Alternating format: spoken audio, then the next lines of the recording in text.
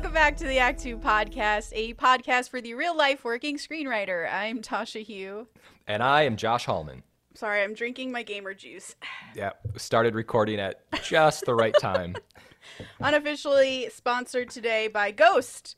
Gamer juice helps bring you focus when you're writing. Anyways, as a reminder, Act 2 is a network and support group for the everyday working screenwriter, of which this podcast is just one of our many initiatives, so thank you for joining us here. Please remember to subscribe to the podcast. That way you won't miss out on any of our upcoming topics or guest interviews. Give us a rating.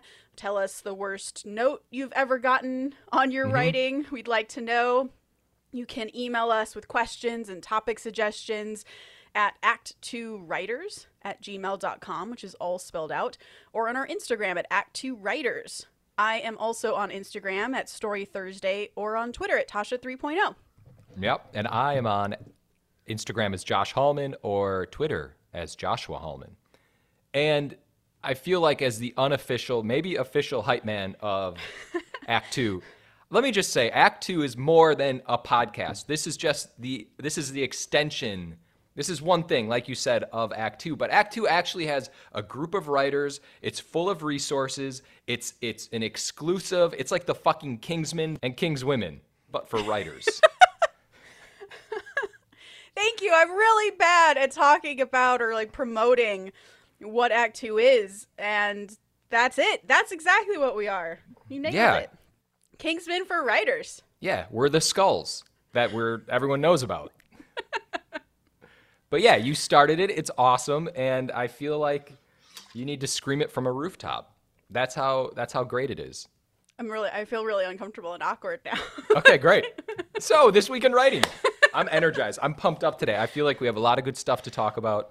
I have a homemade energy drink. I have a homemade focus drink that were made just for me, and I'm just ready to go drinking today. Simultaneously? Yeah, same time. This is going to be so great, guys. I know. Yeah. Anyway, so before we dive into stuff, Tasha, we have a This Week in Writing. And I just want to go because there's a lot. There's a lot of This Week in Writing stuff. This is actually a follow-up to a This Week in Watching for the TV show, kind of pseudo show called Calls, which is on Apple Plus. So I finally finished it. It only took like 3 months. It is 9 episodes and about 15 to 20 minutes each. And it's basically a visual podcast, but I thought it was really interesting because it's a series of different calls and all this really weird shit is happening in each call. And they're sort of completely disconnected, but then they start connecting. And it's really hard to explain, and I don't want to spoil anything, but it's just really wild. It gets really crazy. There's like people are calling from the past, people are dying. It's fucking nuts. Can I ask you something? Do you watch this in the background, or do you like sit on the couch and watch it? Is it like a podcast where it sort of is just noise going on in the back? So I'm happy you asked, Tasha, because I was going to bring that up. I watched it because there's a visual element to this show that really adds to the experience. And at one point I walked away while, I guess, watching/listening to one of the episodes, and it didn't have the same effect. Like, just listening to it wasn't the same. I needed the visual cues from Calls, which is weird because it's just sound waves, but they do a really cool creative job with it. Yeah. It's interesting because, like, when you watch sort of crime documentaries and they click to the 911 call, that's where you typically see that trope of the sound waves, right?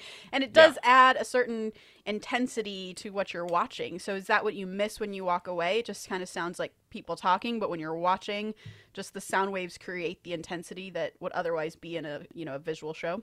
Yeah, absolutely. And also your focus is there. You're not, like, when you're listening to a podcast, you're either driving, you're working out, you're taking a walk. You're not normally just sitting down. Unless it's the Act 2 podcast, your attention isn't fully on a podcast. Right. So it was just something to think about from a writing point of view. Oh, but anyway, it was structured really interestingly where it was like it was 9 episodes. The first 3 episodes definitely got you intrigued. And then the next 3 episodes were definitely, they like leveled up.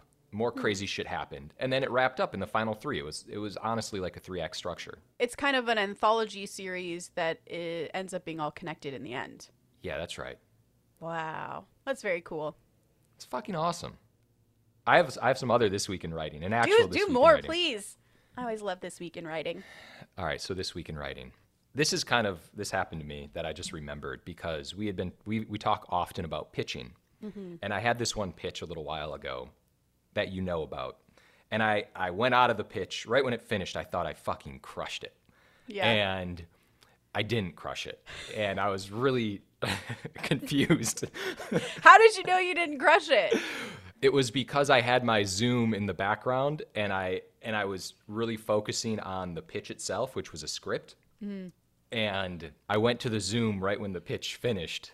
And I basically was like really feeling myself. And I clicked the Zoom and everyone had this deer in headlights look. Like, the fuck? So anyway, I talked to them afterward.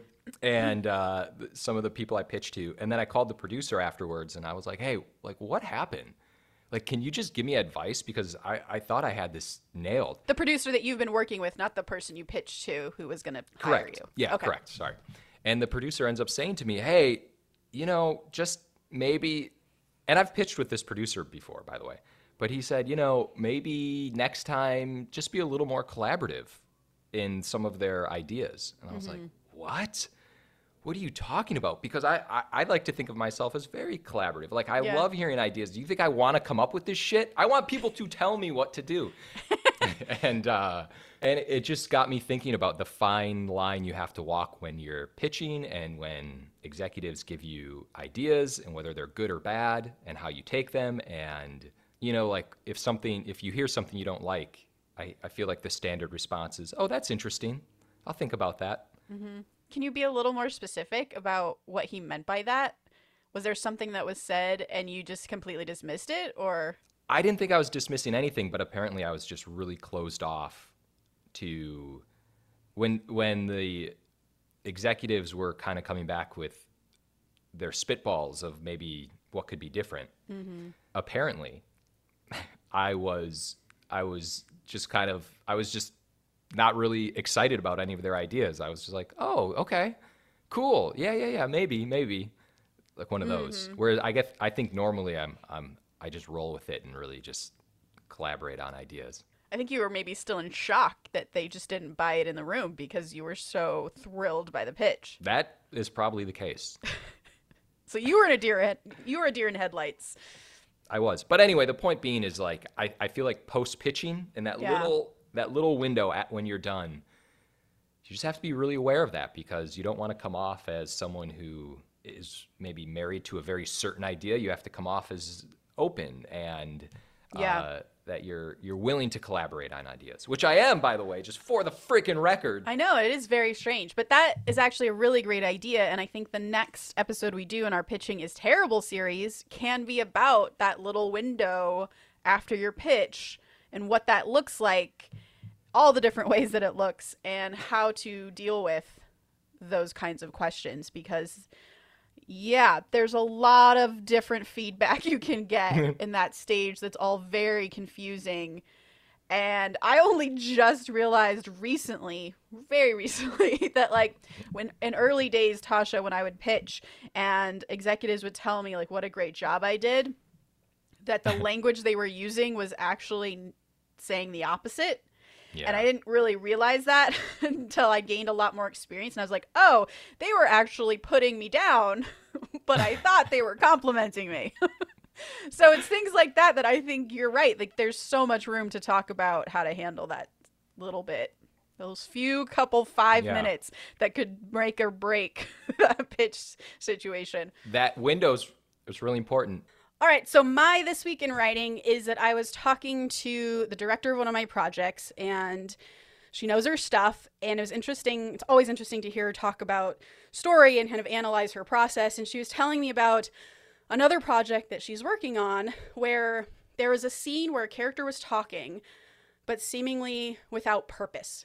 And when she asked the writers why this character was even in the scene, the writers said, because we need to feel for him, because in a couple episodes from now, something emotional is going to happen to him. So we need to feel for him right now. And she was like, well, that's not a reason why this moment needs to happen and why he needs to be in the scene. It's not a good enough reason, because that reason that, you know, something emotional will happen in a couple episodes exists outside of this current moment of the scene. So what is his reason for being in this scene right now? And I thought that was very interesting, just the way she articulated that, because it's true that the best directors really, I think, pay attention to this more than a lot of writers do, which is intention of a scene, right? What is the intention of the characters within a scene? If it's not advancing character and it's not advancing story, how do you direct that?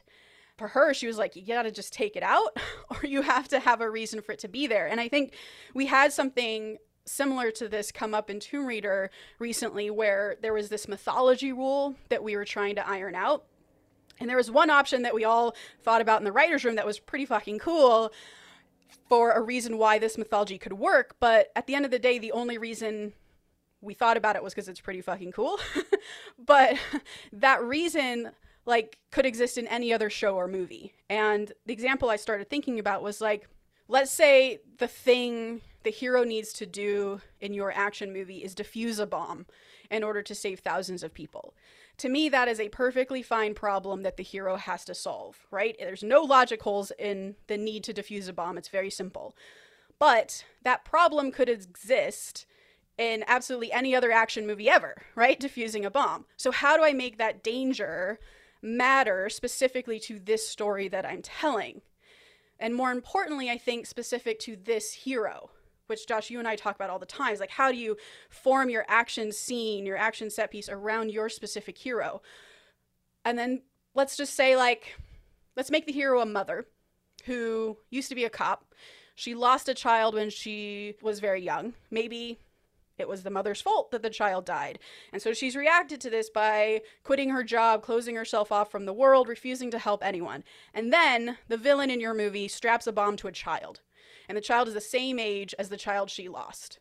Well, okay, now that bomb is not just a thing to defuse, right? It's a very real emotional connection to your specific hero. Where, okay, she couldn't save her child, but now she can save this one. So that kind of bomb no longer exists in another movie. It's just in your movie. So that to me was just a really interesting way to think about scenes, and also, like, what makes your, I guess, every scene, but every character moment, every sort of action beat specific to the story you're telling. So that's it. That's this week in writing. All right, so today we are talking about, I think, one of the most talked about topics with screenwriters, between screenwriters, a topic that will definitely be an ongoing series for us here because it is such a big part of our jobs, and that is notes. The notes process. What are notes? What are bad notes? What to do with notes once you get them? And today we're going to start at ground zero of that process, which is just how to take notes as a screenwriter, just the basics. And this all started because Josh and I have been talking a long time about doing a series of episodes about notes. For instance, we will definitely have an episode where we take people's actual notes that they got from executives and talk about what the hell they mean, why they gave that note, the creative ways that the writers ended up addressing that note, just to kind of see what that looks like on paper. And I think it's been such this sort of overwhelming topic for us that neither of us could really figure out where to start. And then we started talking to our buddy in writers group, Alex Sabetti, and he goes, oh yeah, I have a thing about that. And he sent us this guide of do's and don'ts for screenwriters on how to take notes, because he has, I guess, gone back to his alma mater a few times. He's talked to students about the business, and this was one of his topics, so he just kind of had something ready. But he sends it to us, and if you know Sabetti, this makes perfect sense, because it's not just called, like, oh, the do's and don'ts for taking notes. It's called what? The Note Taker's 10 Commandments. 10 Commandments! And then on top is a quote from himself. And it's so good because it's like in italics, it's centered on the page, and then there's a whole Alex Sabetti. For the record, he is really great at giving notes. He always comes, even if the note's not right, he always has a solution. When he had sent these to us, we read them. We're like, these are freaking great, man. Mm-hmm. But it's just, if you know Sabeti and you see a quote from Sabeti, it just makes you smile. And what's great is he also has a 10 commandments for the note giver as well. So for producers and executives to kind of abide by, which we will talk about in another episode. So subscribe so you don't miss out on that one. But I think that one's going to be also really interesting and also very helpful to writers. But today we're going to talk about how to take notes as a screenwriter, how to receive notes. Yeah. I think the reason why Josh and I really responded to just seeing these 10 commandments on a page is because it really does a good job at just summing up and getting to the point of exactly what you need to know as a screenwriter going into a note session and how you should prepare yourself. And that's why I feel like we're going to stick with this 10 commandments idea, because it is a really fantastic list of do's and don'ts, as much as we give him shit about it. Yeah. All right, let's go. All right. Let's do it. Number 1, set your expectations. What does that mean? I feel like Josh, just submitted my script to you, Tasha, and I'm going to get notes from you. I think I know who you are as a person. I know you're going to ask me about theme and character. So I'm setting my expectations of what to expect from you. I feel like your expectations are from the people you're getting notes from. So if you're asking your mom and dad for notes, you're probably going to get some positive reinforcement. A nice little pat on the back from mom. Yeah, I think set your expectations is about mentally preparing yourself for the note you're about to get. It's knowing, A, the kind of person you are submitting to. So is it another writer you're submitting to who maybe doesn't have a lot of experience? So just come with it, understanding what those expectations are that you're asking of them. Or if it's someone who has a ton of experience, what are those expectations? If it's a producer versus a studio, like those kinds of expectations. But I think really what number 1 does for me is it speaks to the mind space that you have to put yourself in before you go into any notes meeting whatsoever. And it's number 1 because that's the thing you have to do first. And I would actually ask you, Josh, do you have any sort of routines that you do, mental or otherwise, before you go into notes session? Or do you just go into a notes session? I just go in. I don't know what to expect anymore. Do you feel like, oh, it's going to be great, or oh, it's going to be terrible? Do you set yourself up for any of those to happen? It's hard not to set yourself up for, oh, they're going to love this, because you spend so much time and you think about so much. So I always try to catch myself, though, because, if you go in with your expectations too high, you're going to get hit down to the ground. It just happens 100% of the time. It feels like, actually, that's not true. For instance, I was, just before this started, I was expecting notes back on a draft that I just sent in. And I got a positive email, like, oh, hey, we like this. And I was like... Yeah, it wasn't just we like it. It was like, we have no notes. We're sending it onward, and it's great. So... Yeah, my expectations were set in a different spot. So I'm happy about it. Let's just put it that way. Yeah, so number 1, set your expectations. Just mentally prepare yourself for what's about to happen. However you need to do that. Yeah. Well, I was going to say that I think, too, if you are submitting it to other writers, say your peer group or your writers group, and you have people in your writers group who might be really good at one thing. For me, it's like, I always, as you say, Josh, hone in on theme or character arcs, and that's going to be sort of where I, for the most part, spend a lot of my time noting. But, I have someone else who's really great at set pieces and notes them to death. So just kind of knowing that certain people might be good at certain note giving, while others might be weaker. And this applies to producers as well, right? If you know your producer well enough and you know the kind of notes that they're going to give back to you, don't expect them to give you what they're not going to give you. And an example for that might be, you have a producer who is really good at structure, but really not good at character arcs, character moments, the quiet moments in your script. Do not expect to get that from them. Take the notes for what they are and go to maybe someone else for those other things. Just know that you're not going to get that from them. It's like in a relationship. Yeah. And I guess just to circle back to to setting your expectations, I feel like when you submit your script to someone, depending on the relationship, if you're just getting notes from writers and friends, you have to also define your expectations from the script. If you're saying, hey, I need help in the third act, that's one thing. You know, you have to kind of come in and guide the reader, I feel. Yeah. Absolutely. If it's not my first draft, if I'm several drafts in and I send it to a writer's group, I will definitely be like, hey guys, I will take any notes, of course, that you have, but I'm really struggling with this second act bit and my character making sense. Can you please help me with that? So yeah, set those expectations that way as well. Boom. Number 2. Don't expect praise, but do enjoy it if you get it. Yeah, I like this one because I have worked with several producers who I've known very well. We were kind of friends, and they will kind of say, so look, because we know each other, I'm not going to be polite. I'm just going to go. Okay. Or, hey, you already know I think you're a good writer and I love you. So I'm just not going to bother, self-editing myself. I'm just going to tell you how it is. And I'm like, yeah, hit me. Just give me the bullet. I don't care. Why I don't need sugarcoating. And then they give me their unfiltered, unsugar-coated notes, and I want to die. I'm like, can I go back and change my mind? Is it too late? So, I think praise is it's like frosting on a cake. It's it's not what you're here for. Like I said, I always kind of go in with the low expectations. I don't really expect too much praise. And even when I get notes from you, I'm like, I don't care what works. Just fucking tell me what doesn't work. Everything else is fine. So maybe I do expect praise. Maybe I'm just like in my pitch, I'm like, yeah, this is working clearly if they didn't give me a note on it.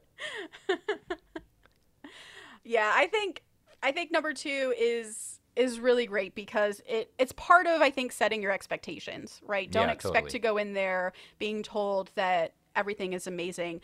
If anything, go in maybe a little bit of the opposite so that you're prepared, because it does feel like such a blow when you actually do get notes, regardless of how much they praise you up front. I think that, that's just how our brains work. Wow. Number 3. Don't get defensive. Just move on. This is huge. It's really huge. Important. In some ways, this is number 1 in terms of its importance. Yeah. So listen, we've all been defensive. We've all argued with someone, I'm sure at some point, usually early on when you submit a script. Like if you're a new writer and you're submitting someone a script and you just say, you can't get defensive. No. You have to bite your tongue and move on. Yeah. We actually have this kind of unspoken rule in our writers group, and it's something they teach you actually in creative writing classes when you go to college and all of that, where if you're the writer who's submitting, you don't say anything. You don't say anything. You get your notes, you write them down, and at the end, you can talk about them, and it can be a conversation where you're asking follow-up questions, but you are not talking through the note session. And the reason for that is exactly because of number 3, about don't get defensive, just move on. Because if Josh gives me a note that my character's actions in this scene don't make any sense, I could easily be like, well, they do make sense, and here's why, because I wrote this scene and I know it makes sense. And you'll be like, okay, I hear you, but I'm telling you that my feeling when I read this is that it doesn't make sense. And I can go back to you and be like, well, here, and here in this exact scene is why it makes sense. And again, your response will be, okay, I get what you're saying, but I'm telling you it doesn't make sense as I read it. And that's just his note. That's his note. That scene does not work for him. And I just have to take that and move on. And I can explain it till my face is blue, but that's not going to change the fact that he has this note. And so that's why that kind of unspoken rule of not speaking when you're getting notes for your piece becomes really important. And it helps train you, I think, to not get defensive as you're hearing these notes. It's just absorbing them and taking them in. Yeah, and we all know people like that, and we've probably been that person at one point. I know someone currently who does that often, and I don't like giving them notes. I go down this road all the time, and it's really hard to tell this person something and just be like, okay, like this is my note. I'm sorry we disagree. I'm talking about you, by the way. So let's move on. That person's a dick. I fucking can't stand Tasha. Yeah, don't get defensive. That's just that's the number 1 thing. Please don't do that. I think just professionally speaking too, as soon as you get defensive in any notes meeting, that's That's a real red flag for the producer or the studio who is working with you. Yeah, you have to be very delicate with that because you will get a very bad reputation if you're the defensive writer. Yeah, I've definitely heard of a lot of producers telling me of writers who are defensive and they choose not to work with them ever again. For sure. Because life's too short to work with someone who's defending every single note that you're trying to give them. But there is a way to approach this issue, which is what number 4 is about. You can explain, but never argue. So in the example I gave before of Josh not thinking my character is making any sense in the scene that I wrote. Now, me, of course, being meticulous writer that I am, I wrote that scene in a very particular way. So when he says, it's confusing, I don't get why your character is doing that, I'm going to get upset. And I'm going to feel personally attacked. But instead of being defensive and telling him he's fucking stupid, what I'm going to do is say, okay, can you tell me like why you feel that way? Because this is what I was intending to do.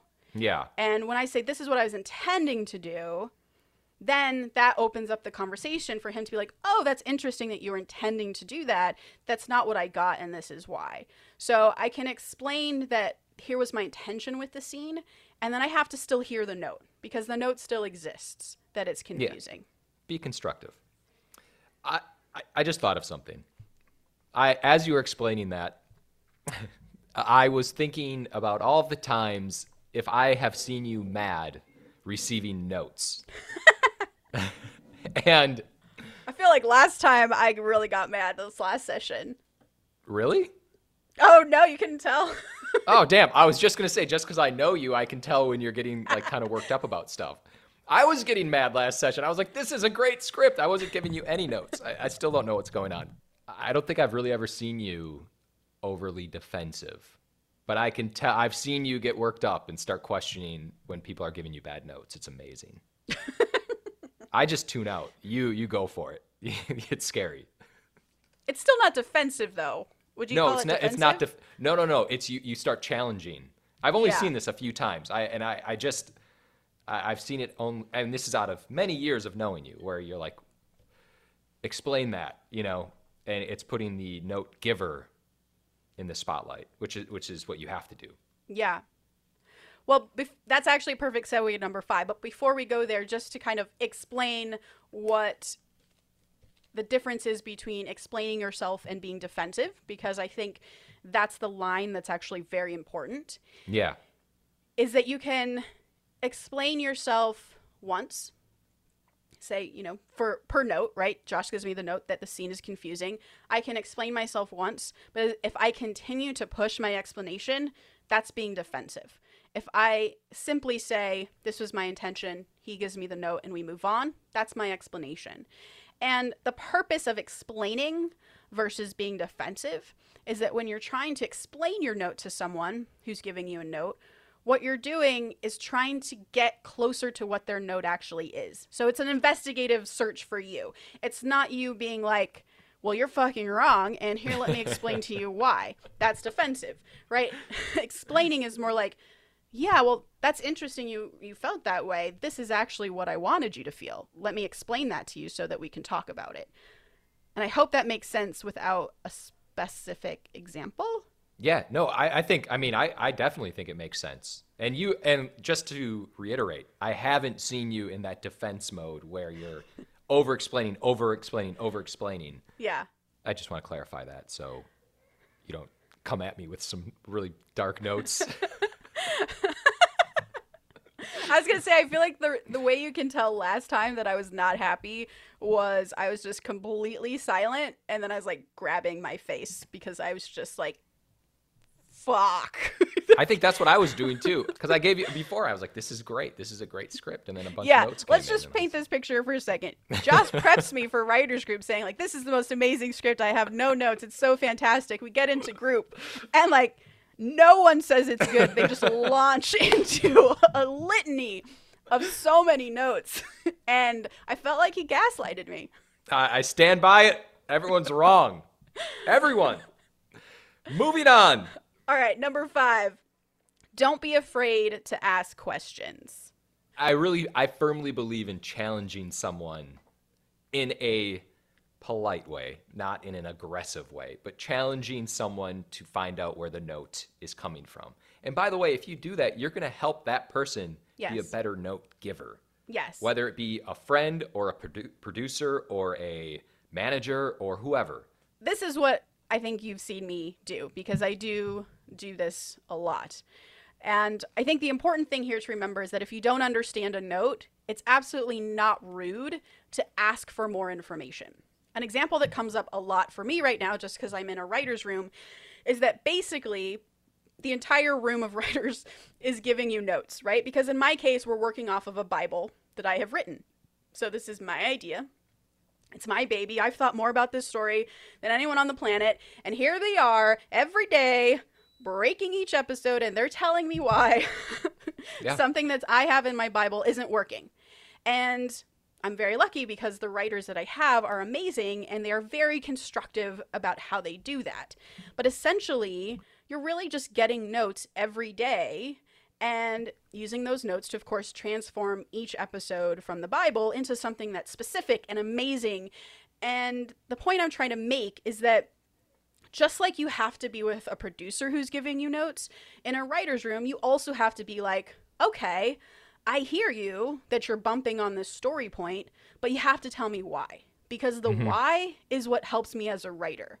And I think what's so amazing about asking that question to a producer, to another writer, whoever is giving you notes, is that now it becomes a conversation, right? Where now you're getting closer at what the truth of the note is. Because it's not like, hey, I think your character should not go to Mars. I think you should take that out. The whole second half of your episode, take it out. They should not go to Mars. Well, really, if you are like, well, that's interesting. Why do you think they shouldn't go to Mars? And then that forces them to think, why don't I want them to go to Mars? Because they might just write in your notes document, I don't think they should go to Mars, take it out. And that's not really a note, right? Like if that's half of your screenplay, that's not a note. So you have to say, okay, well, why do you think they shouldn't go to Mars? And then once you ask them, it will force them to articulate that actually what I'm bumping on is not that she goes to Mars. That's pretty fucking cool. We go to Mars. What I'm bumping on is I don't buy that the spaceship she makes in her backyard with plywood and batteries is going to take her to Mars. And it's like, oh, okay, that's a note I can address. Like, you don't buy how she gets there. But you wouldn't have been able to get that answer from the note giver if you were afraid to ask a follow-up question about why they didn't like Mars. Well said.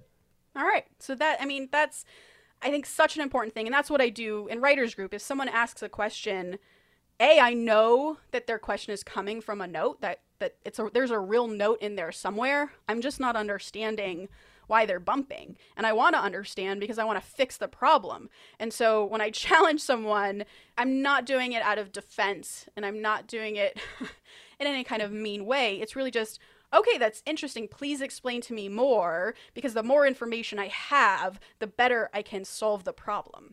Yeah, you're helping yourself. Yeah. So this next commandment, number 6, is one of my favorite. It's just one person's opinion. Unless you get the same note, then it's fact. Why do you love this one so much? I think it's really helpful when you get the same note from different people, because you know that is a glaring problem in your script. If multiple people are giving you the same thing over and over and over, you're like, I have to change that. However, if you get a bunch of random notes, sometimes it's hard to separate what is coming from someone's personality, what maybe someone misread something. It's just, I just like when there's some overlap. Yeah, I totally agree. There's something I read recently for a writer friend of mine, and it was interesting because he gave it to a bunch of different people to read, and they all came back with the same note, which was that they had a problem with Act 1. And what was interesting is he said everyone had a different solution of how to fix it, or a different reason they didn't like it. But the commonality among everyone was that they weren't responding to Act 1. It was the only problematic place they seemed to be focusing on with their notes.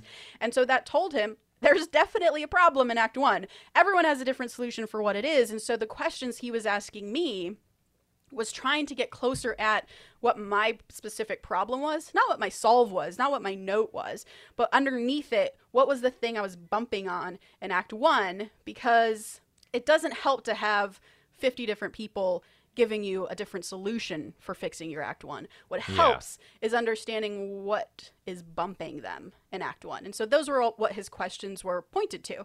Again, he wasn't asking me for solutions. He was asking me for what my problem was, which I thought was really interesting and is an indicator of someone who's a very good note taker. Yeah.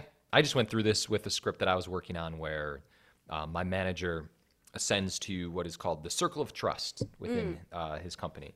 And it's great when you can identify the problem. And when you get a group of people, you can identify it pretty fucking quickly. Yeah. There's some sort of follow-up commandments to this commandment, actually, because this idea, I think, is very important. But the fact that it is, number 6 is so basic that it's just one person's opinion, unless you're getting the same note, then it's fact. I think it is important. And do pay attention to that, because I would say that this happens literally every time I write something, where you give it to your network, your studio, your writers group, and you deal with the fact that everyone is noting the same thing in different ways, but they're still having that same problem. And it just happens so often that no wonder it's a commandment, I guess, is all I'm saying. Yeah. Number 7? Let's do it. Number 7.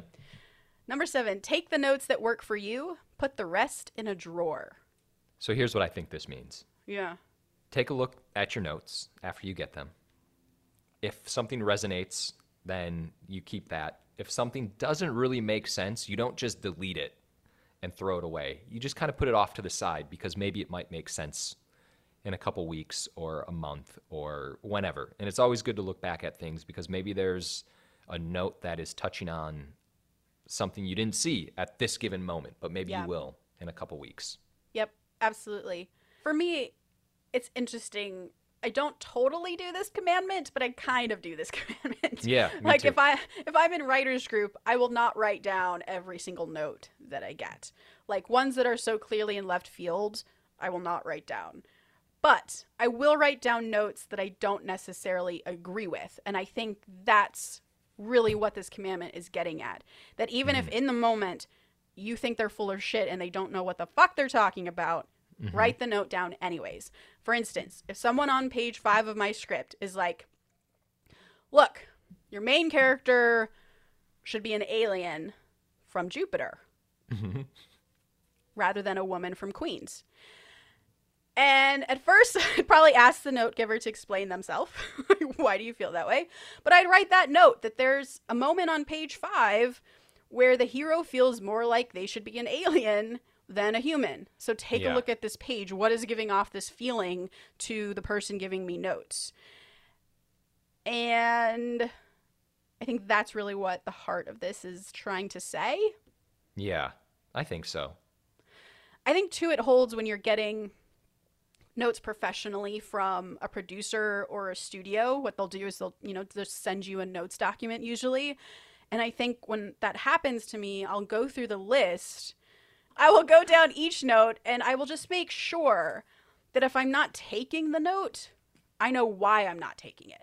And it's not just because I don't like the note's stupid. There has to be a concrete reason behind why I am not answering the note that is important to the story or important to my character or my vision of the show or whatever it is.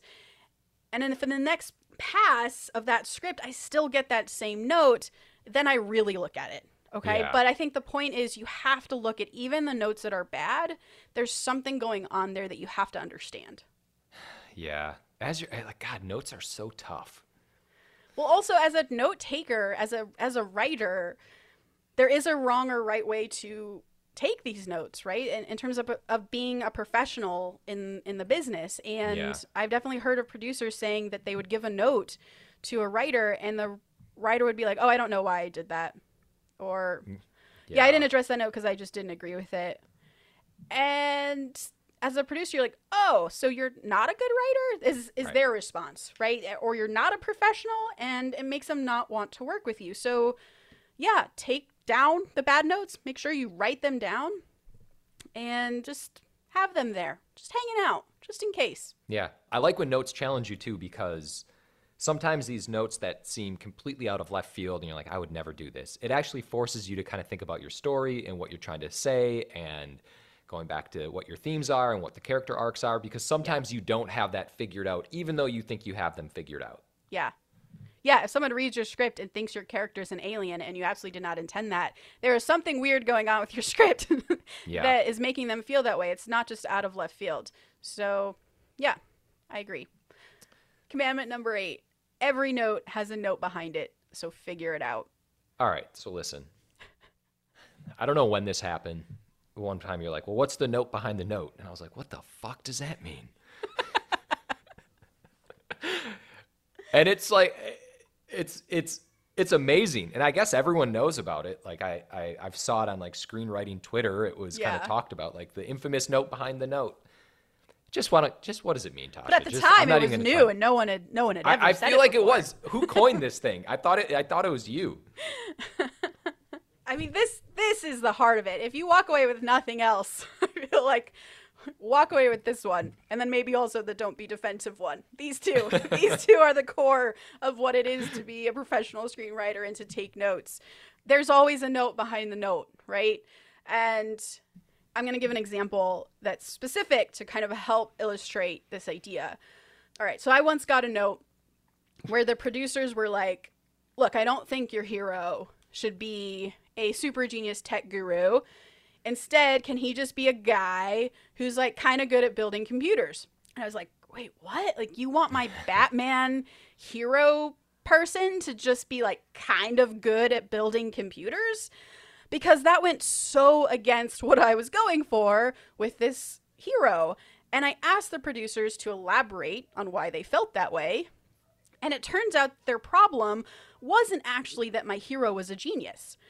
Their problem was that they didn't buy that my hero, being a genius, wouldn't just completely overcome every single obstacle that the villain threw at him because he was such a genius. So their solution to the problem in the notes was make him just kind of good at building computers and not so smart. But because I knew, as part of my vision for what this story should be, that I wanted my hero to be a genius, and that was integral to his character, well, now that I had their real problem, I could figure out a better solution. And in this case, the better solution was to just make those obstacles much harder for my hero. So the problem wasn't actually my hero at all. It's just how they interpreted the problem. The real problem was that my obstacles were too easy, and so it made it seem like my genius hero was just overcoming these things too easily. And I think that's just one example of where you really do need to ask more questions. You really do need to kind of explain and have those conversations on certain things when you really need to. And I think a polite way to ask is just to be like, oh, that's a really interesting thought. Can you explain just a little bit more about why you feel he should be good at computers? And I think once you're able to understand that even the worst note you get has a note behind it that can really help you and make your script better, that's going to take you really, really far. And that's not to say that literally every single note you get is one you should address. I'm not saying that at all. Yeah. But I am saying that every note someone gives you is a genuine place that they're bumping. And maybe it's okay they're bumping. Maybe it's okay they have a question in this particular part of your story. But just know that they're having a question there. Yeah. Yeah, this commandment is my jam. I could talk about it for an hour. We do. And I'm to the point now where when I get a note, my first thought is, okay, well, what's the note behind the note? Mm-hmm. And whether that's good or bad, I don't know. But, sometimes you get those crystal clear notes that okay, here's a great note, here's the solution to it. And then other times you get something that's kind of broad, and you're like, okay, well, where's this coming from? How do I address this? What does this person mean? And I have found, at least with a lot of producers, they'll give you the note, and they rightfully just want you to solve it. They want you to figure it out, where you feel like you've already figured it out. And they're like, hey, this relationship doesn't work. And you're like, well, fuck you, I disagree.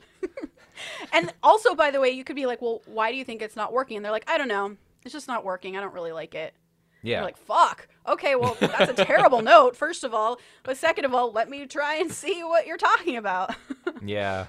No, this is really important. The note behind the note. The note behind the note. And I think all these other commandments help support this commandment. I think, asking questions and, not being defensive, all of those things are really gearing you towards learning how to take the note behind the note or find it.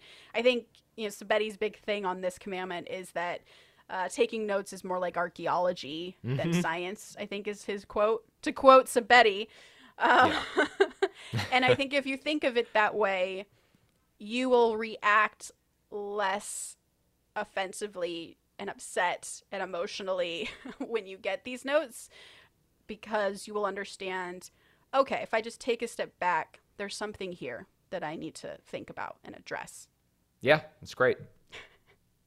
I think part of what we'll be doing in this series of talking about notes is coming with some really great examples of this in practice, of where we or other writers that we know have gotten a note that's just so wildly ridiculous or just so kind of offensive to you as a writer because you worked so hard on something and they're like, scrap the entire second act, it's stupid. And you're like, whoa, wait a second.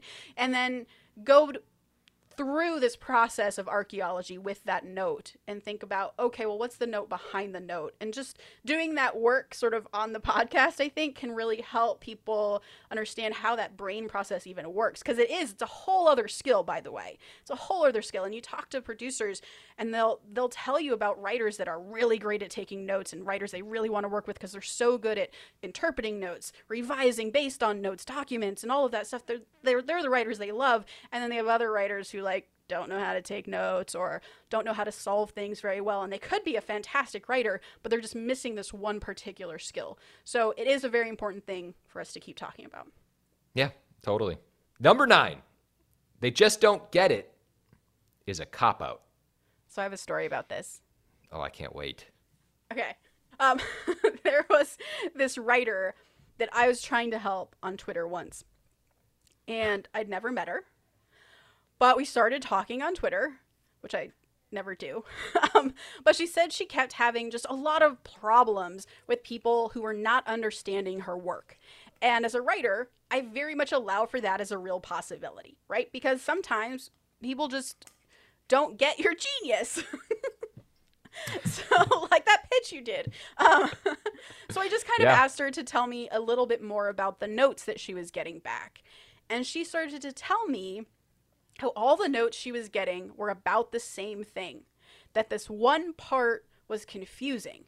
And I was like, oh, well, looking back at the previous commandment here, if everyone is giving you that note, they're probably right. There's probably something in there for you to fix that they are confused about because you are not conveying yourself in the cleanest way possible. And she was like, nope, they're just dumb. She literally said that. And I was like, all right, then I can't help you. Like, there's a very figurative but kind of real brick wall here that you are running up against, and I can't help you past that if you're not willing to see that there's another solution here. Then they are dumb, and that's it. Because, look, as a professional screenwriter, you do have a problem that everyone who reads your script is telling you exists, and you're not looking at it, so you're not selling it. And then you just become angry that they're not buying it. But they're not buying it because there's something that they have a bump on. And you need to give a shit about that. And you may not be addressing it the way that they are telling you to address it, but there's something there. And I think the thing is with writers is that we feel like we're smarter than all the execs who are reading it, right? And but I think your intelligence has no bearing on whether you are right or wrong on a note. The fact still remains that people are not buying your script for all the same reasons. That one section is confusing. And I think where your screenwriter brain kind of needs to come in is to look at that problem that everyone is having and say, okay, they're bumping here. Why are they bumping? How can I do better without sacrificing my vision and my story? Because that's the thing that I think she was really threatened by, was that this note she kept getting was threatening what she felt was really special about her script. And I think that's probably true. But the hard lesson, and I think the hard writing that we have to do sometimes, is finding a way to be really smart and like really find a way to maintain our special, unique voice and vision while also making it less confusing, while also addressing notes from buyers. That's ultimately what our job is to figure out that solution. Totally. Yeah, I think definitely everyone's been down the they just don't get it road. Yeah. I'm going to give you a little story. Yay! It'll be quick.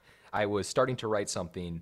I had a conversation with my manager, Jay-Z, and I'm like, hey, man, I want to kind of switch things up, blah, blah, blah, blah, blah. And Jay-Z was like, why don't you write a passion project? And I was like, cool. And he was totally open to it. Mm-hmm. So as we work, I make an outline, I send it to him.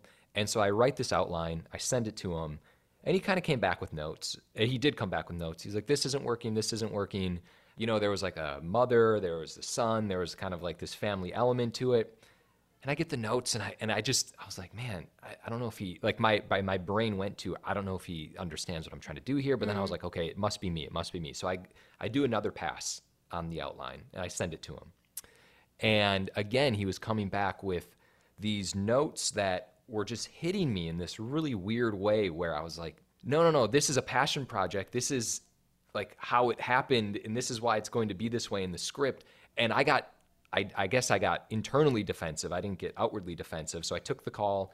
We finished up, and I was kind of stewing because I got these notes, and I was like, man, it's not that he doesn't get it. It's something that he doesn't get what I'm trying to do. Mm-hmm. But then I realized that it was a passion project. And this was something that I don't even know if I could ever get notes on because it's still raw. I was still very close to it. Mm. And I had to call him and say like, hey man, I had to explain that to him. Like, this is too close to me. I can't write this passion project. I need to like mentally heal before I can even revisit this whole thing because I was going down that road. And this is all to say, I think they just don't get it thing really happens often when you go down like a very personal path in your screenplays.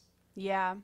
If it's like an action comedy where people are just diving off of cranes into the ocean and like blowing up a shark, that's like, okay, let's just make a different set piece. But when you're like pulling apart that nerve that you're like trying to explain this part of you, you get defensive.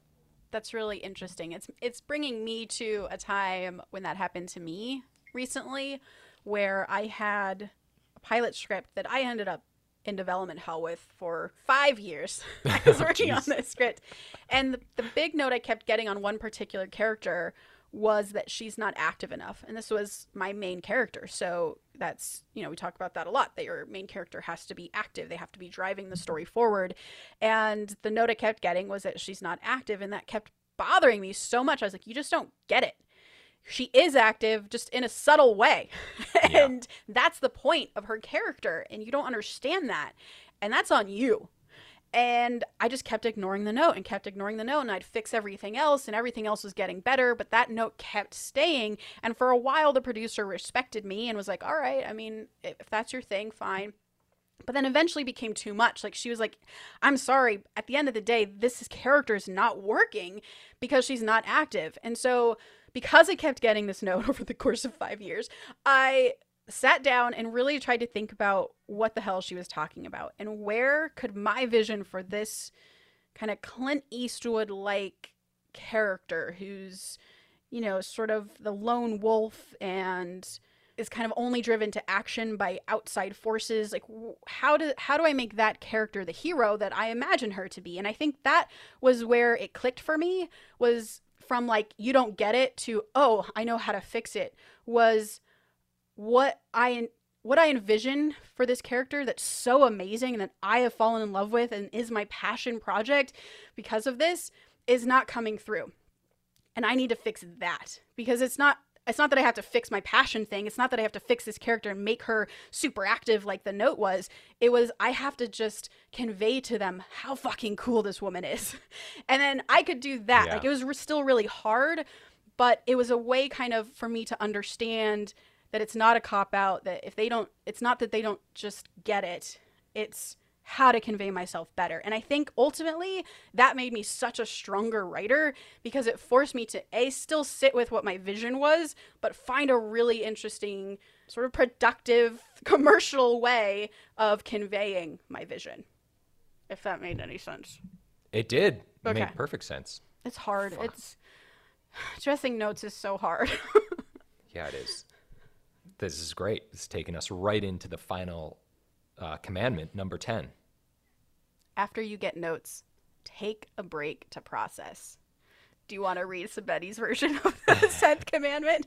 Yeah, so Sabetti has an alternate version to the 10th commandment called Revisions Are a Dish Best Cooked Cold. I can hear Sabetti saying it. Too. So happy with himself. Yeah, no, you definitely need to take a minute to process after you get notes. Very important. Sometimes, even if they're not even big notes, I feel like you need to process. 100%. This just happened to me the other day, and when I got these notes back, which weren't that big at all, like I was in like a tailspin. I was like, okay, I don't know how to approach this. I don't know how to handle this. I'm just too into this. I'm lost. Mm-hmm. And it's been 3 or 4 days since I've received the note, and now I'm feeling better. I'm like, oh, okay, I know how to tackle this. I know exactly what's going to happen. Yeah, you can crush it now, whereas before it crushed you. So true. Actually, can you remember the worst tailspin you've had after receiving notes? What happened to you, or what your breakdown looked like? As it turns out, I am on a project currently that I've been on for about 1.5 years, maybe even a little longer. I'll have to double check. And I just feel like there's an accumulation of notes that I get put into a tailspin now because I've done so many different drafts and revisions and takes, and I've molded it in so many different ways that even now I get put in a tailspin. So I can't really answer that, but just to say that I'm in a tailspin right now. You're looking at me in a tailspin. What does it look like? What happens? Do you cry? Do you go on a walk, an angry walk? Do you get mad at your loved ones? What does it look like for you? I just pace around, procrastinate. I do take a walk, and then I just stew for hours, days even. Try to figure out what's wrong, and then little by little it starts ticking away, chiseling off. I can feel the weight is coming off of my shoulders. And it takes a while though. Like a couple days. What do you sometimes. Do? Yeah. What does Tasha do in a tailspin? It's not pretty. The worst was I beat the shit out of someone. Yeah. I put on a mask, so I'm like a mask vigilante and just go kick some ass. No. Lilo and Stitch, where Lilo just lays on the ground, just listens to music, and talks about wanting to die. That's what happens to me. Literally, I will sometimes just go jump on a bed and just lay there, just wallowing in how stupid I am, or I will lay on the ground in a fetal position. Most recently, it was this last year, I got some notes and I just felt so terrible about them. I just felt like I'm stupid, and why am I writing for a living? This is ridiculous. I should not be doing this. And I just went out into the living room and laid down. And my boyfriend was like, can I do anything for you? I was like, nope, just leave me here. He just walks over you. I'll figure it out. Just leave me. And then eventually, I got up and went about my day. But I did not go back to the notes, because you do not do that. You gotta, if you are upset with the notes, you can't go to the notes, because it will only make you more upset, and you will not be able to address them. You have to take time, and you have to go back to step number 1, which is set your expectations, set your mental space before you dive into it. That would have been a perfect way to just wrap everything up. But I have one more thing to say. What you said was great, but one more thing. Always have to have the last word. Yeah, definitely. I don't know about you, but I find it very difficult when you don't have people. For instance, Nicole, my wife, doesn't know how invested where my brain is with my current script. So sometimes I try to explain things to her, and that phase you were just talking about when you lay down, and she's like, "What's wrong? Do you want to talk it out?" And then I'm just trying to talk out plot points, and it's like speaking a different language. Yeah. She's like, okay, so is this the script about the, person who breaks into this house? I'm fuck me. Aw, bless her heart. I'm done. She's trying. Just let me be depressed. That's part of it too. Sometimes because I do this so much to Paul, I'll go in and I'll just be like, oh, and then they said this and they said this, but like, that's so dumb, right? Like, obviously I'm doing this job right and blah, blah, blah. And he'll just be, and you can just tell on his face that he's like trying to be supportive, but also that this doesn't matter. like the world is not going to end the way I'm conveying it will end. Yeah. And that look does sometimes help. It's like, okay, yeah, I got to take a step back, and the world is not over, and I am not a terrible human. These are just notes. They're just notes. Yeah, make or break your life, but they're just notes. Yeah. That's it. Man, I'm exhausted talking about that. Notes are hard. Yeah. Should we do the recap? Let's recap all 10. Let's do it. Should I do it? Yeah, by it? We, I mean, go for it. All right.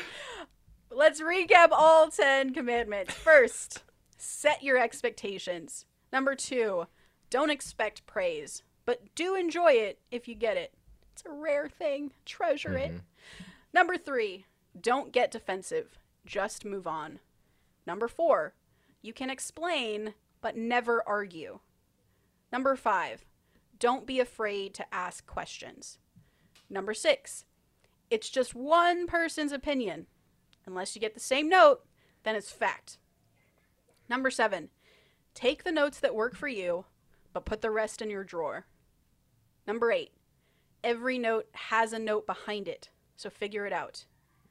Number 9, they just don't get it is a cop-out. And finally, number 10, after you get notes, take a break to process, or revisions are a dish best cooked cold. All right, so coming up, we are going to do this all again, but with the 10 commandments for the note giver, which, as I said, as a screenwriter, that's also going to be really, really helpful. It's really nice to see just what the other side of the table looks like, what to expect from the person who's giving you notes. So look forward to that. And also, I'm really looking forward to getting into specific notes that people have and how they've addressed it. Yeah. All right, quote of the day. Are you ready? I'm so ready. No one likes getting notes, but you can't write a great script without them. Alex Sabetti. Sabetti. Quoting himself. Beautiful. All right, so please remember to rate and subscribe. Follow us at Act 2 Writers for more awesome writing stuff. You can follow me, Tasha, at Story Thursday on Instagram or on Twitter at Tasha 3.0. And me, Josh Hallman, on Instagram or Joshua Hallman on Twitter. And as always, the Act 2 podcast is a production of Act 2, a network and support group for the everyday working screenwriter. This episode was edited by Paul Lundquist, music by 414 Beg, which you can find on Spotify.